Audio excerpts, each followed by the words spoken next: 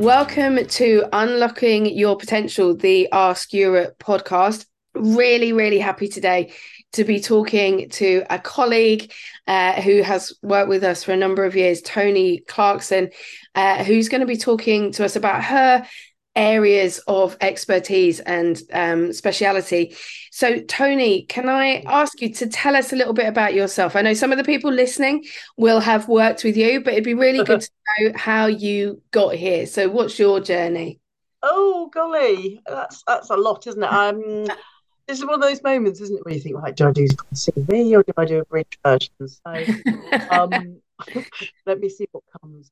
A long, long, long time ago, background in HR and OD, Okay. escaped corporate life back at the turn of the century, I think is the term we use these days. And since then I have been spending my time um, working, learning stuff because I love to learn as much as I can about things in general, Mhm. and coaching and facilitating and things like that. Thank you very much. That's Um, enough. yeah. We may dig into some other stuff later. I love that. I love that piece about learning stuff because I think that's a big piece for us, isn't it? We help people to learn things, but actually a big part of what we do is making sure that we're keeping up to date and we're learning stuff. Is there anything in particular that you've really enjoyed learning? Oh, well, yes, but yeah, you're going to get me really into what I love most in life. I mean, it's I have loved entering into the world of Gestalt, which Oh, been in now for a number of years and have done as much as I can do whenever I can. And it's just been an absolute joy entering. And it's like one looks through, or I think one looks through like windows. I've always got this image in my head of looking through windows from a street, lit up houses. And they're mm, all different sort of ways of doing things, they're all different approaches. And when I looked through the window at Gestalt, that was home for me. So oh, yeah, it was fantastic just to discover it, and then not to get disappointed. The more I found out, actually, the more I found out, I felt comfortable and at home. I love that. Best, yeah. I love that analogy as well. I am actually one of those people that does like looking in people's windows because I love Yes. stuff around decoration, Oh, I um, do too. Yeah. particularly at Christmas. Do you get cross if anybody looks through yours though? Yeah, absolutely.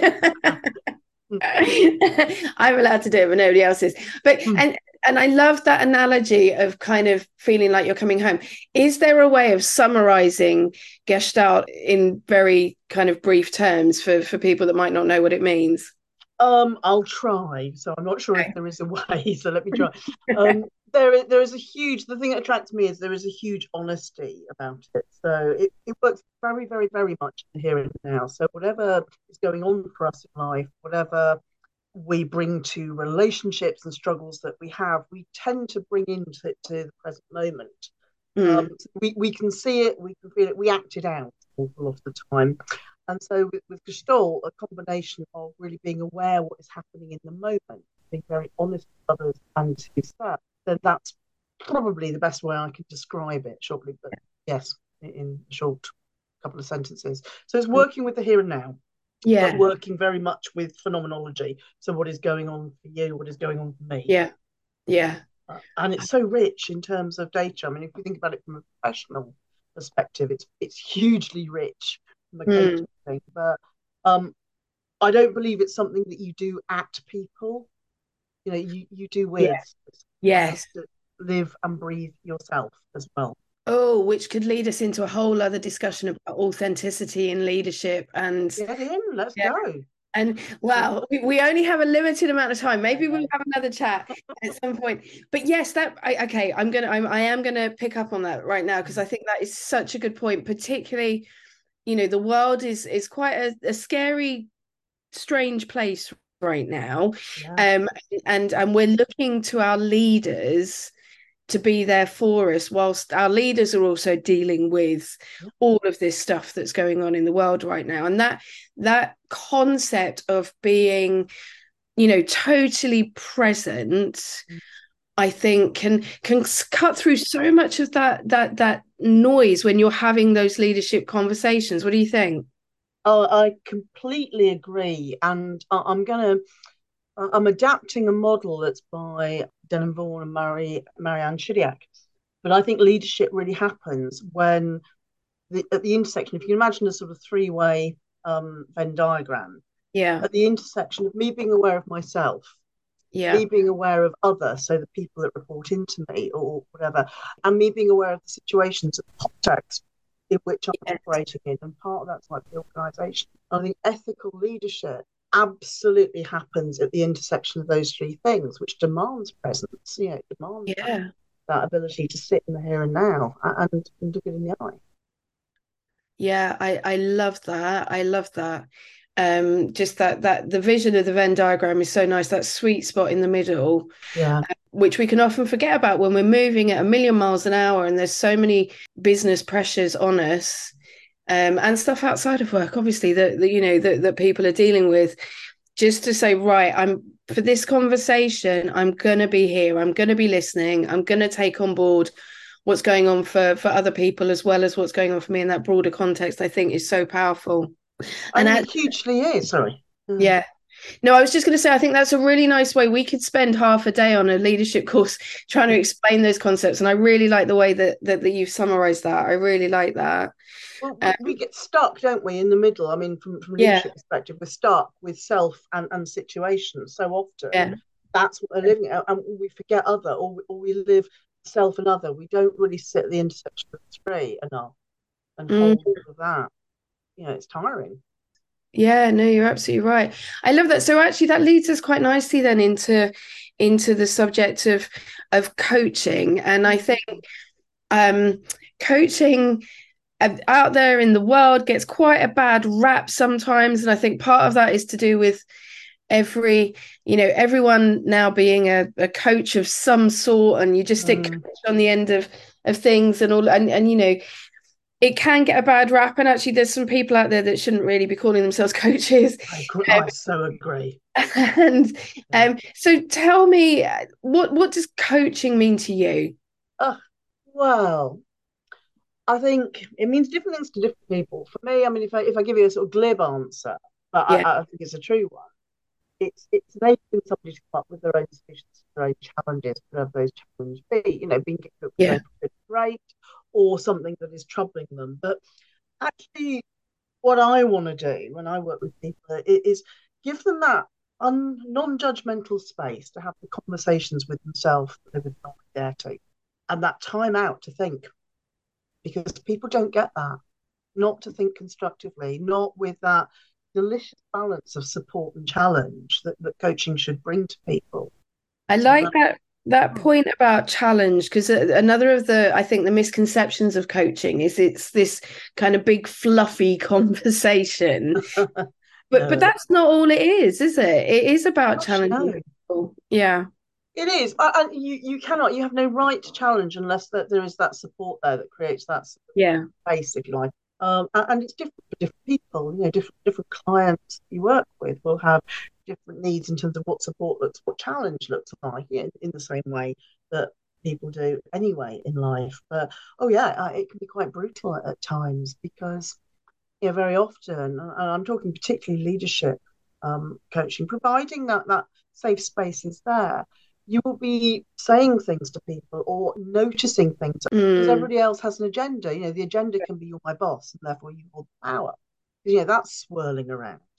Or the agenda could be you're my partner. So everybody else is that they are in relationship with will mm, have a different perspective or reasons, I guess, to be silenced or to nuance their message. Whereas for a coach, can be quite, you're there for them and yeah. ultimately their organisation.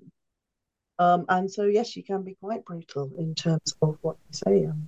I'm giggling. I can't break any confidences, but I'm just thinking about Yeah, yeah. the other day with somebody um, um, that I can't repeat. Oh. Fair enough. Absolutely fair enough. Well, and actually, it kind of leads me on to my next question, because there's a lot of, again, misconceptions around coaching and what it is and what it isn't. I frequently hear people say, oh yeah, I know a lot about coaching because I've done that in a sports context, which is obviously different. Very different. Yeah. And also working again confidentially, not breaking any confidences, but working with senior people who say, I'm really good at coaching, but actually what you find out is that they're just talking at people, Yeah. which is more akin to mentoring, really. So how would you define those differences? Yeah, and again, there are probably differences, and one of the things we do when we are qualifying coaches, as you know, is we make sure they're very clear on the difference between the two. But Yeah. mentoring is a wise and trusted advisor, and I love that definition. But if you Mm, think of a continuum, that on the one hand is directive, and on yeah. the other sort of end of that whole is non-directive asking. Mentoring sits sort of towards the side of being directed. So if I'm a wise and trusted advisor, I've been there, I've done it, I've got the t-shirt, and I've Mm, made all sorts of mistakes. yeah. And so broadly as a mentor, it's like your old apprentice system, isn't it? I mean, that's essentially what it's like. Um, Mm.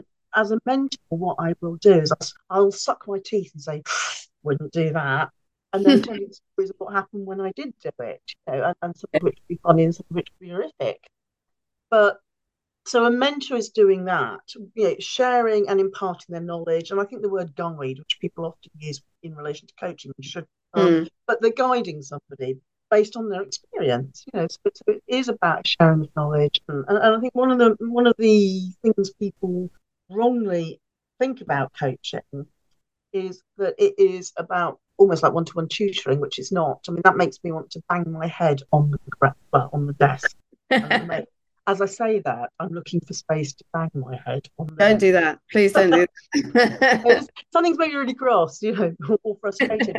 But coach is probably the biggest thing you give to somebody is time and listening. And listening is a real skill. I mean, forget active listening. You have to factor up even more if you're going to do it with grace and skill. Yeah. Uh, but coaching is about giving somebody that space, enable them to come up with ideas that they hadn't thought of, ways through that they hadn't thought of, whatever they are stuck by or challenged by at that moment. Mm. And you do that not through asking leading questions, but through creating a provocative but holding space for somebody to think out loud, no matter how bonkers that may sound. And as a coach, you're observing what's going on for them Mm. and very often feeding that back because you might be working with somebody and they mention their boss, and every time they mention their boss, they hold their breath. Okay. Yeah. And it's like, oh, what's going on there then? Mm. So because the body often gives away a lot more than the head does. I always think the head's stupid, but the body's quite clever. It's like your dim cousin is the brain. And so you might pick that up. Is there something somebody's saying? So as a coach or coaching is working with somebody, observing them keenly, giving them space, and acting as a mirror very often, Mm. and being provocative at times to really help free up their thinking. But you're not giving advice. No. And if you are, you should poke yourself in the eye with the nearest sharp implement. No, we're not advising people to do that, obviously.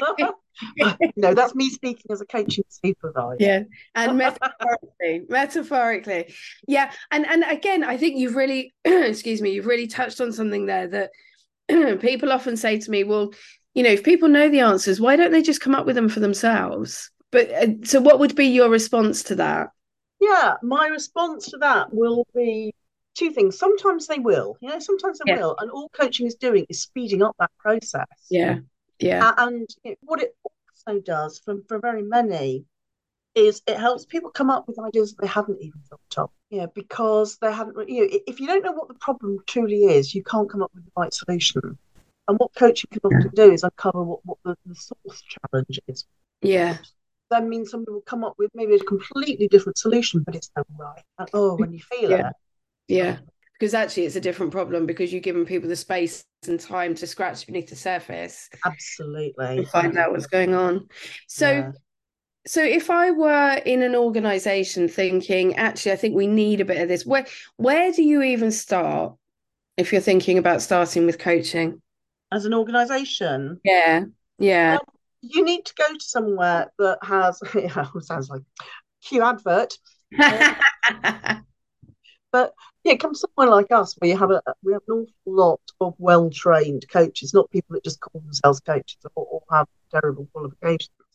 We have Yeah. good experience, because you need people that know what they're doing, and have a range. So talk to us, or somebody like us. We can Yeah. advise you in terms of, what would the process be? How are you going to get a pool of people wanting coaching? How are you going to select that? How are you then going to match coaches to the people wanting coaches? How are you going to then manage and assess that process? How are you going to check everything is working? How are you going to evaluate what happens at the end of it? Now, we're quite used to doing that.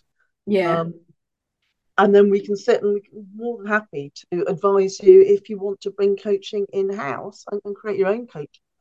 That Yeah. goes from everything like training managers as coaches, and Yeah. senior managers, but also to qualifying your own internal coaches, Mm. getting them supervised. So And I think so. I just want to pick up on something you said there, which I think is super important. Is well, all of it was obviously Tony, but just being clear in your mind what you want to achieve. So having an objective for the coaching process as an organization or as a yeah. team or as an individual, so that you can evaluate it and you can say, okay, is this actually the right solution for me? Because it's not the answer to everything, is it? And I think some No, it's organizations not. think that it is. No, it's not. I mean, and again, when I'm qualifying, because we train, as you know, and qualify Yeah. people as coaches, and I don't want anybody to leave us that I wouldn't be happy to use as a coach, because Mm. the quality of people's coaching matters enormously. But broadly speaking, if it's attitudinal, or there is more way to than one way to do something, then coaching is probably really effective. Yeah. But if it's about my confidence, if it's about my will, if it's about the basic where I have to make a choice, but I Mm. have that choice, all of that sort of stuff. So when it's skill or application, then coaching is perfect. If there is only one thing to do, Yeah. then or only one way to do something, then mentoring is probably. I mean, you wouldn't try and coach somebody to be a brain surgeon now, would you? No, I'd hope not. I'd hope not. What, Um, what might you slip right now? yeah, exactly. Exactly. Gosh, can you imagine? Um, Yes. uh, um, Thank you so much. I do want to, while I have you here, Tony, wanted to talk to you a little bit also about ILM, because Yes. um, that's something you are our resident expert, and this isn't an advert.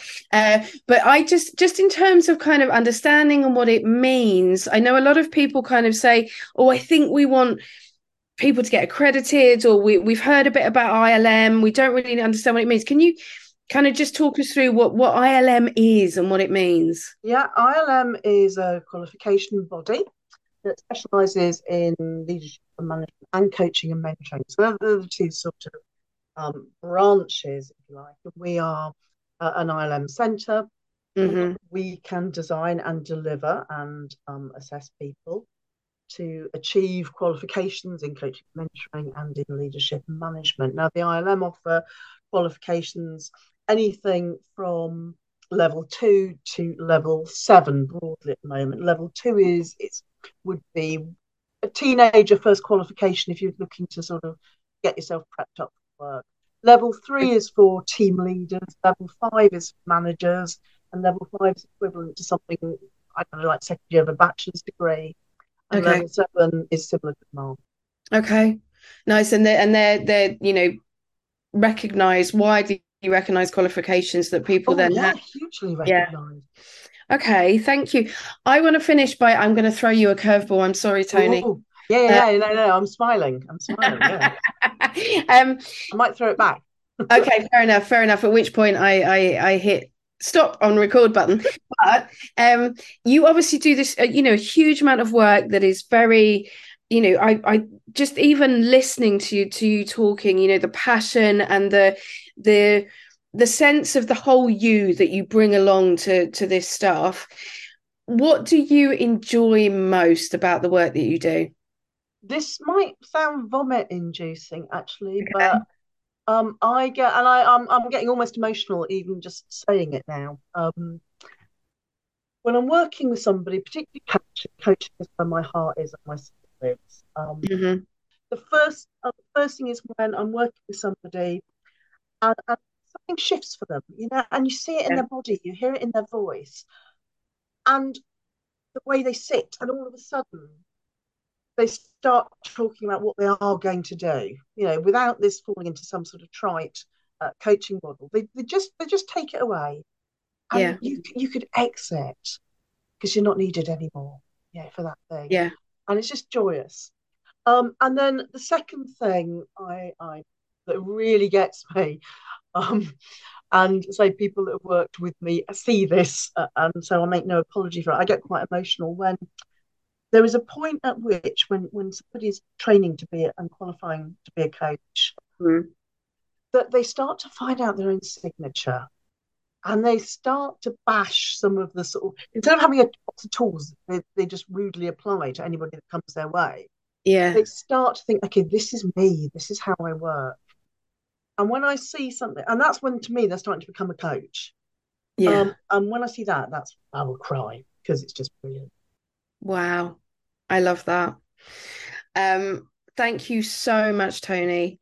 I know that you're super busy, so thank you for spending the time. I have Pleasure. loved this conversation. I'm gonna, yeah, I will talk to you after this session. I want to get some more stuff on Gestalt and all the wonderful stuff that we've talked about. Thank you so much for your time. A real pleasure. Real pleasure. Thank you.